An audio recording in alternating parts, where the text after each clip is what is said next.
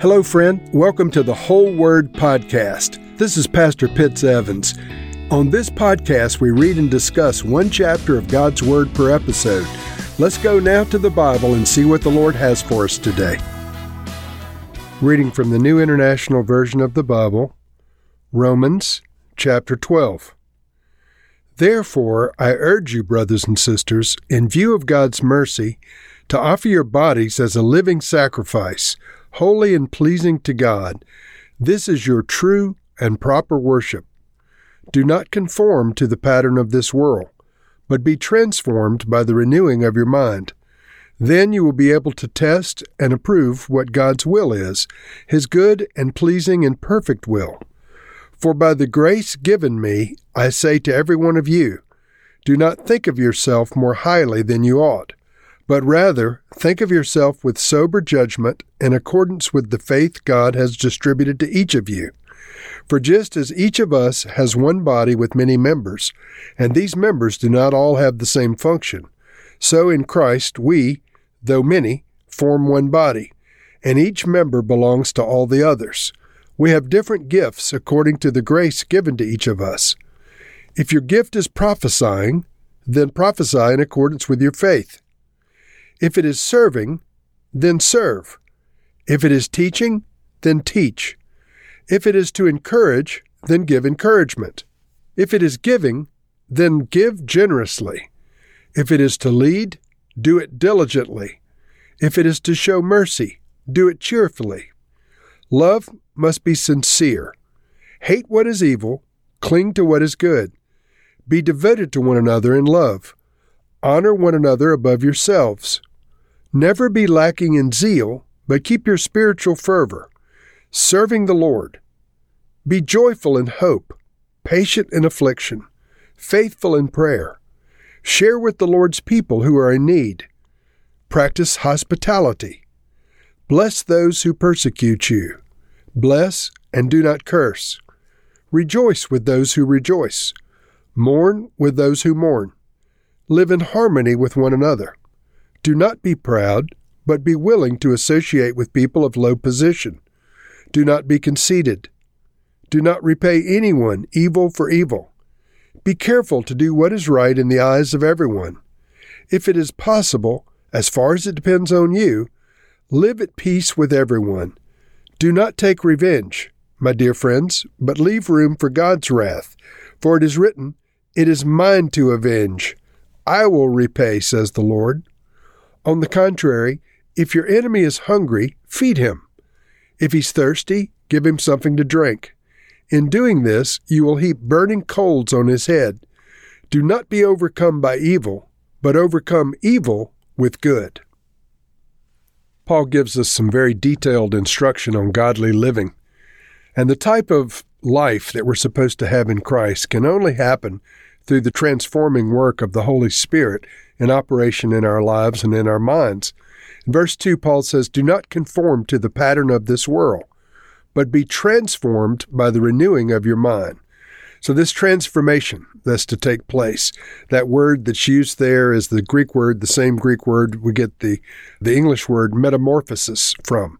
A metamorphosis is what a caterpillar goes through in becoming a butterfly. And so we're to be transformed, metamorphosed, from what we were born as into what God would have us to become. How does this happen? By the renewing of our mind. How are our minds renewed? By the present work of the Holy Spirit, transforming us into the image of Jesus Christ. And so we're not to conform with the way that this world operates. We're to be transformed by the renewing of our minds through the person and work of the Holy Spirit in operation in us. And if that occurs, or rather when that transformation occurs, we will be able to test and approve what God's will is. We'll be able to discern what the will of God is for us. Paul goes on to talk about the body of Christ and our corporate identity. Verse 3, for by grace given me, I say to every one of you, do not think of yourself more highly than you ought, but rather think of yourself with sober judgment in accordance with the faith God has distributed to each of you. For just as each of us has one body with many members, I want to just pause for a second. Paul uses a number of illustrations to explain the body of Christ, the collective gathering of believers in Jesus Christ around the world for all ages. And one of the terms he uses is the body of Christ. Now, this idea of the body is in comparison with the human body. And he says, just as a human body has many members, and these members don't all have the same function, so in Christ, this body of Christ, though many individuals form one separate body, and each member belongs to all the others. And so the illustration being, just as your human body needs all of its parts functioning in full operation for it to be a healthy body, the same in the body of Christ. And if I could be so bold, the body of Christ is divided into local bodies. Churches would be a local body of Christ, or a local expression of the body of Christ.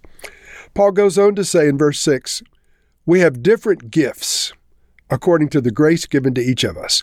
Now, normally when we think of the gifts of the Holy Spirit, we think of the list in 1 Corinthians chapter 12, prophecy and teaching and so forth, speaking in tongues. But there's a different list here. It overlaps some of the 1 Corinthians 12 gifts, but some of them are different. And so he lists prophesying, he lists serving. Serving is not shown in 1 Corinthians 12. Teaching is held in 1 Corinthians 12. Encouraging is new. Giving is different. We don't have that in the other list. Leading, it shows up in this list. And showing mercy. I'll read it in the words of Paul. Verse 6. We have different gifts according to the grace given to each of us. If your gift is prophesying, then prophesy in accordance with your faith. If it is serving, then serve. If it is teaching, then teach. If it is to encourage, then give encouragement. If it is giving, then give generously. If it is to lead, do it diligently. And if it is to show mercy, do it cheerfully. So let's look at these individually. If your gift is prophesying, then prophesy in accordance with your faith. In other words, there are degrees of the gift of prophecy in operation in believers. Jesus said, my people hear my voice, my sheep hear my voice. Therefore, all of God's people are able to hear the voice of God on some level. But obviously, some are able to hear better than others. Hence, do this in accordance with your faith, commensurate with your faith and your ability to hear from God. You prophesy. Prophesying is sharing what the Lord is saying at a given point in time. And so this idea of all of God's, remember Moses said, I would that all of God's people would prophesy. Joshua questioned two men other than Moses prophesying, and Moses was thrilled they were prophesying and said that he would to God that all of God's people would prophesy. Well, now in the New Testament context, because of the finished work of Christ, we can all prophesy, i.e., hear from God and share what God is saying in a different moment in time. It goes on to say in verse 7, if your gift is serving, then serve. Now, you may have never thought, friends, that serving is a gift from God, but it is. I've known people that just had what we call a servant's heart, and it's clear that they revel in serving others, and this gift of serving is certainly a God-given gift that's needed in churches and fellowships and ministries around the world. So if your gift is serving, then by all means, give expression to the gift and serve. Serve for the glory of God. If it's teaching, then teach. Day after day, I'm in operation of the gift of teaching that's been given to me. And so I teach according to the gift that's been given to me. In my natural self, I'm not a teacher, but because of the Lord's work in transforming me and renewing my mind, I'm able to teach the things of God. It goes on in verse 8 to say, if your gift is encouraging, then by all means give encouragement. Once again, you may have never thought of this as a spiritual gift, but it is. You know, some people, you get around them, and after you're with them for an hour, you feel condemned, depressed, sad, rejected.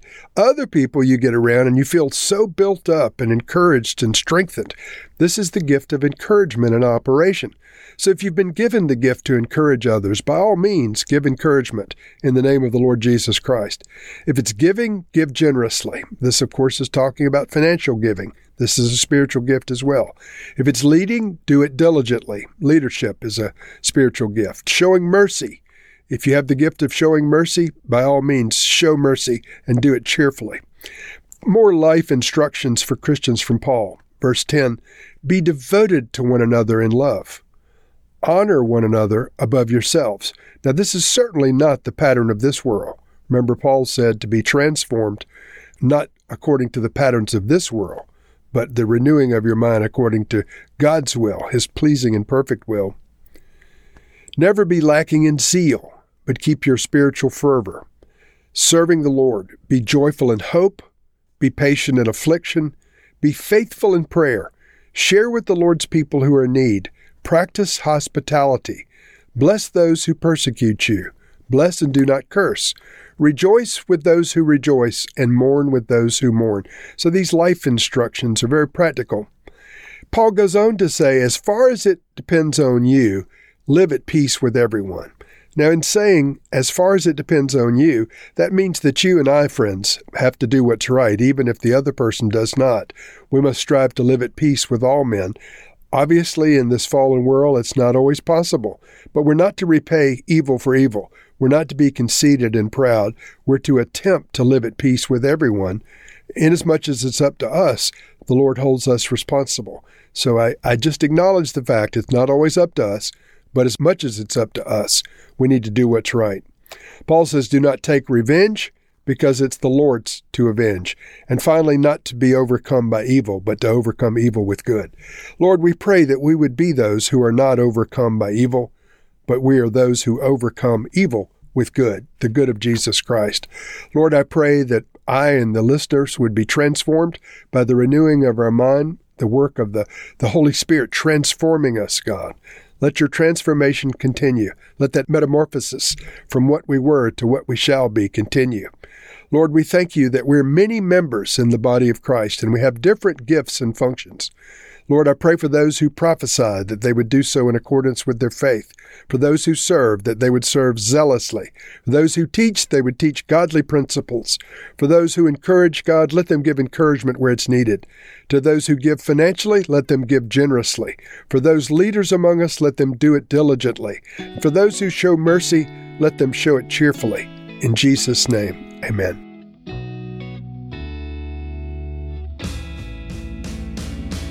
Thank you for listening to this episode of The Whole Word. It was brought to you by Whole Word Fellowship and the Northern Virginia House of Prayer. If you were encouraged, please share our podcast with your friends. We'd also appreciate it if you'd hit subscribe in your favorite podcast app and take a few moments to write a review. If you'd like more information on our church and our ministry, you can go to wholeword.net or wholewordpodcast.com for more information. Thank you again, and may the Lord Jesus bless you today and always.